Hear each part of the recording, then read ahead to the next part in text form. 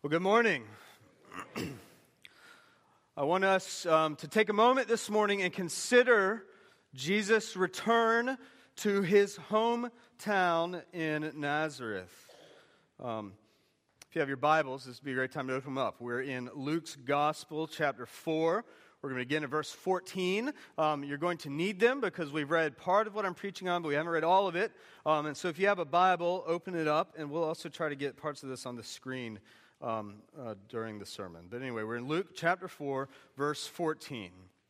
And I want you to imagine that you are a resident of Nazareth during the days of Jesus. The Sabbath day is fast approaching. You're beginning to spiritually prepare for your weekly trip to the synagogue. And you've heard some reports coming in from the neighboring towns. There's an itinerant preacher, you hear. He's making his way around Galilee. He speaks with authority and insight that has not been heard in years. And you know, there's reports of miracles. Healings at Gennesaret, the driving out of demons in Capernaum. And then there's that curious incident of water and wine at a wedding in Cana. And this week, he's coming to Nazareth. So you're going to show up early to get some good seats in the synagogue. But of course, this isn't just any itinerant preacher, is it? No, this is Jesus of Nazareth. This is Jesus of Nazareth. This is Jesus, Joseph's son. And you remember him, right? From when he was a little boy. Growing up, you remember that time he got lost in the temple in Jerusalem. There's some strange rumors about his birth, but you've watched him grow up, and now he's a carpenter. You have some of his chairs, right? In your dining room. Your neighbor has a table that was mended by him. Now he's making a name for himself. And he's from Nazareth, right? Some hometown pride. It's like A.J. Green, right, guys? Somerville people. And finally, that old saying will be proven wrong once and for all. You've heard it one time too many. Can anything good come out of Nazareth? And the answer is yes. We have Jesus. And today, he's coming home. He's preaching in the synagogue. You can't wait to hear what he has to say. And maybe he'll give you a miracle or two.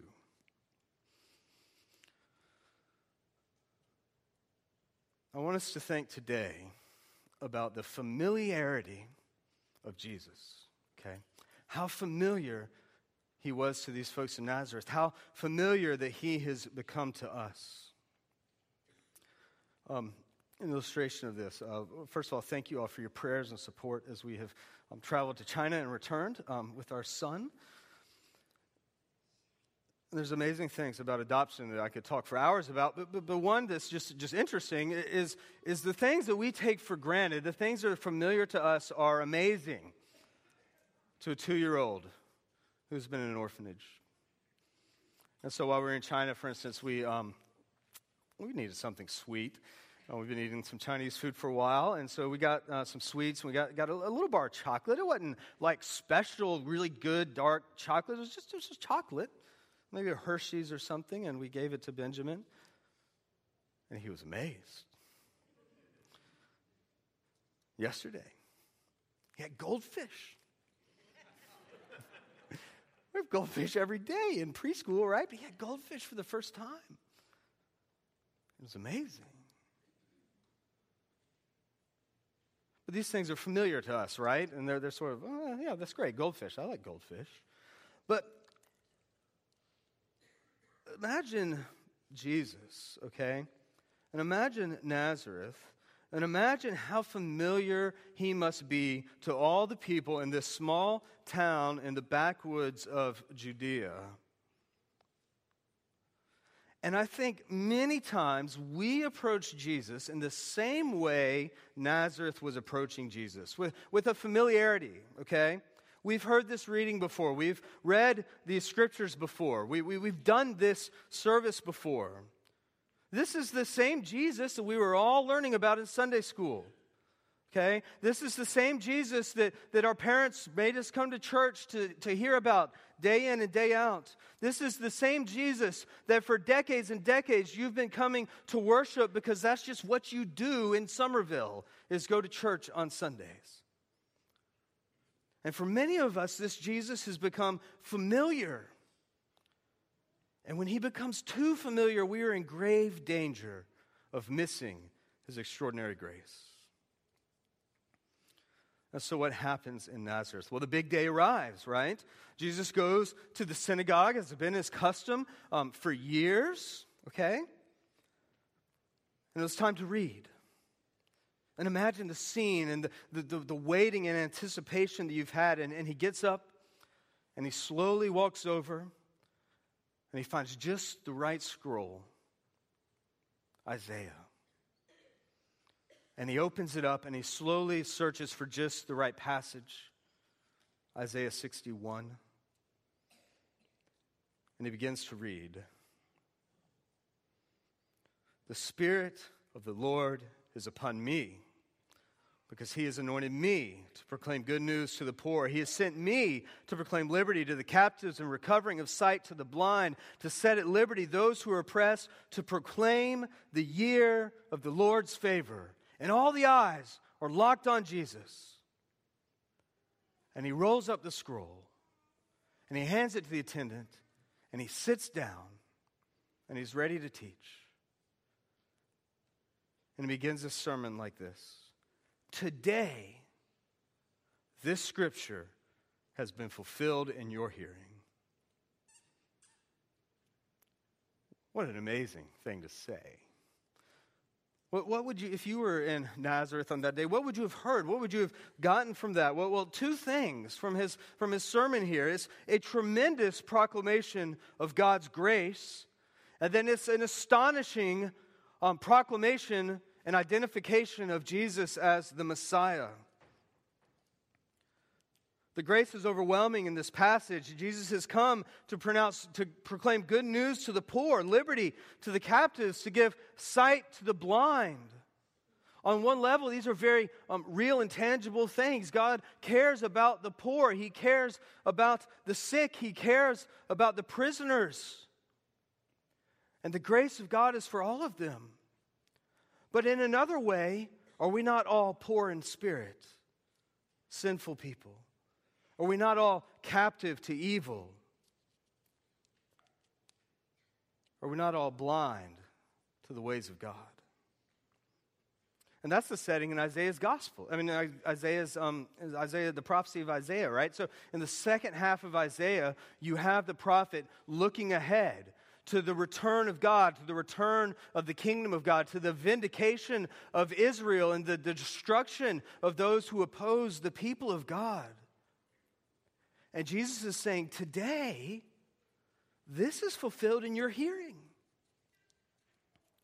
But the grace is even deeper than that. That last verse there, verse 19, it says, I've been sent to proclaim the year of the Lord's favor. Now, in the background here, you've got to understand what was happening in the laws of Israel. They had prescribed these very gracious laws to make sure that there's an evenness in the people of God. And so every 7 years, for instance, debts would be canceled. Every 7 years or so, if you had gone into debt and then you had to work it off as a slave because you couldn't pay it with money, every 7 years you would be set free from your obligations. And then every 50 years, all those things would happen, but also all the land that your family originally had when they settled the land with Joshua after they came into the land of Israel, that land would go back to your family.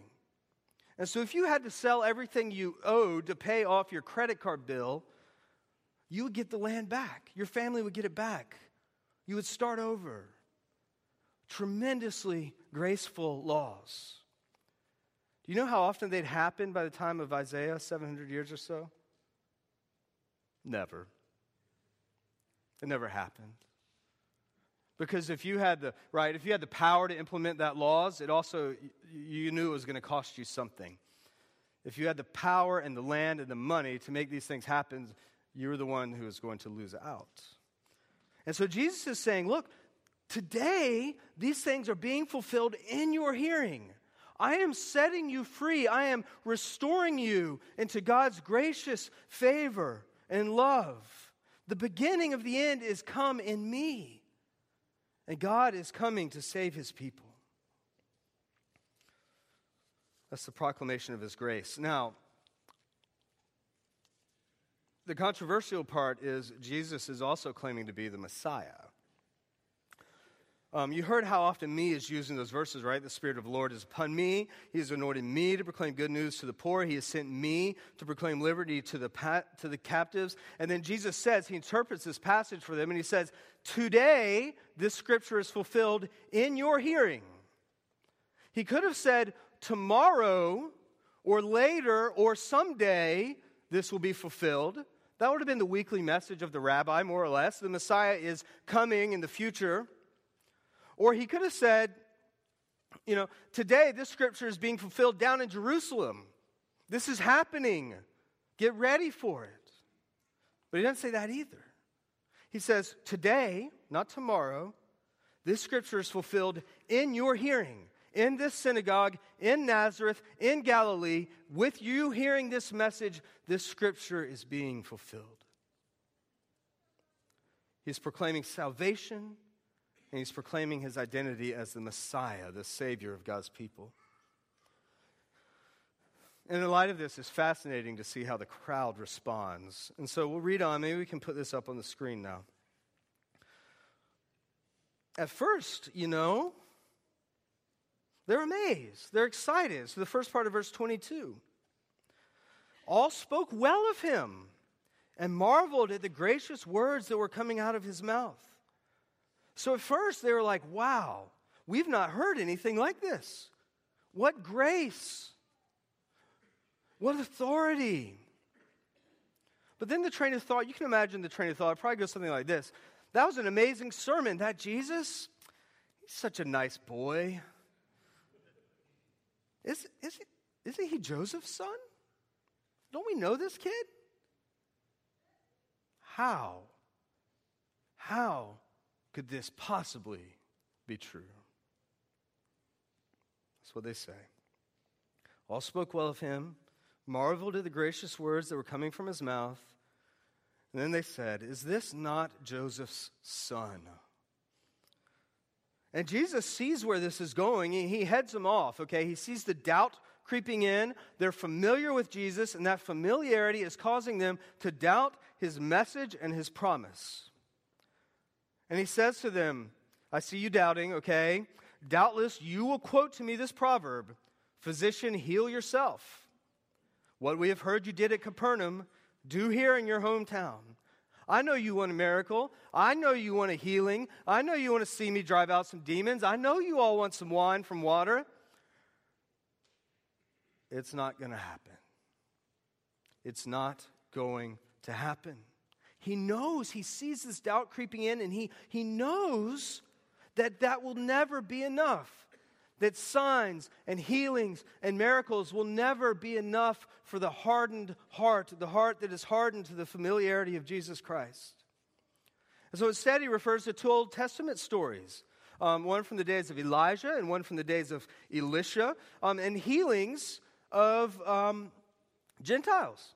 People who are not part of the people of God. And so a widow gets saved from starvation, right? And then Naaman, the leader of the Syrian army. So not only is he a Gentile, but he's a leader of an army that's coming to destroy God's people. He's a leper. They get healed. And during that days, no one in Israel, no one in the people of God received the healing that these Gentiles received. And the subtle point Jesus is making is this. He's saying, look here, Nazareth. Your faith is just like the faith of the days of the apostate Israel. The Israel that had rejected God, the Israel that was worshiping the sun or worshiping Baal, the Israel that wanted nothing to do with the God who rescued them from Egypt and gave them the promised land. They got no sign, and neither will you, because you are faithless.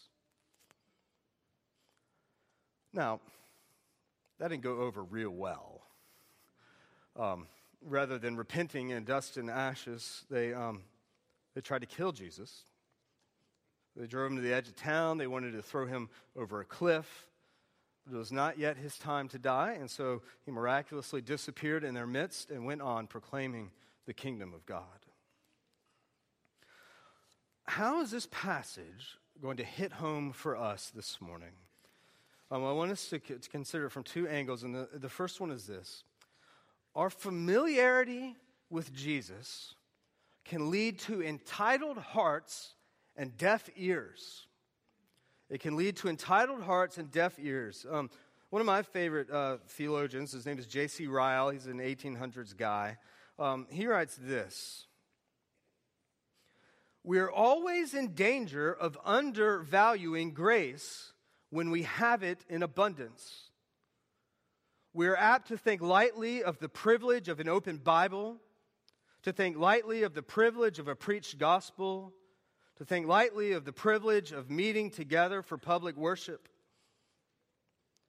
We grow up in the midst of these things, and we are accustomed to having them without trouble. And the consequence is that when we hold them very cheap, and when we underrate the extent of our mercies,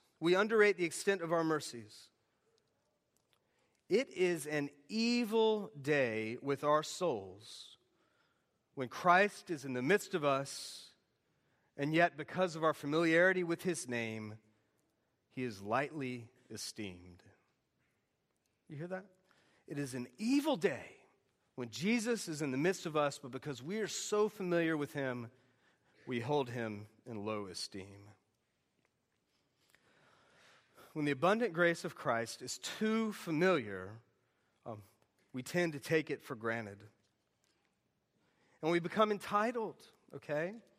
And all of a sudden, this saving grace of Jesus is not enough.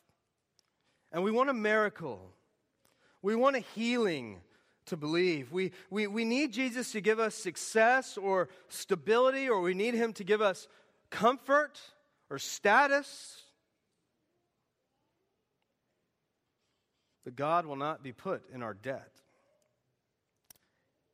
God owes us nothing. In the realm of God's grace, we have no rights. We have no rights whatsoever when we stand before God. We only have his mercy. And he promises us nothing except freedom from the bondage of sin and final vindication on the last day. And so that's our danger, guys. When we hear this over and over and over again, he comes so familiar, and we overlook his grace.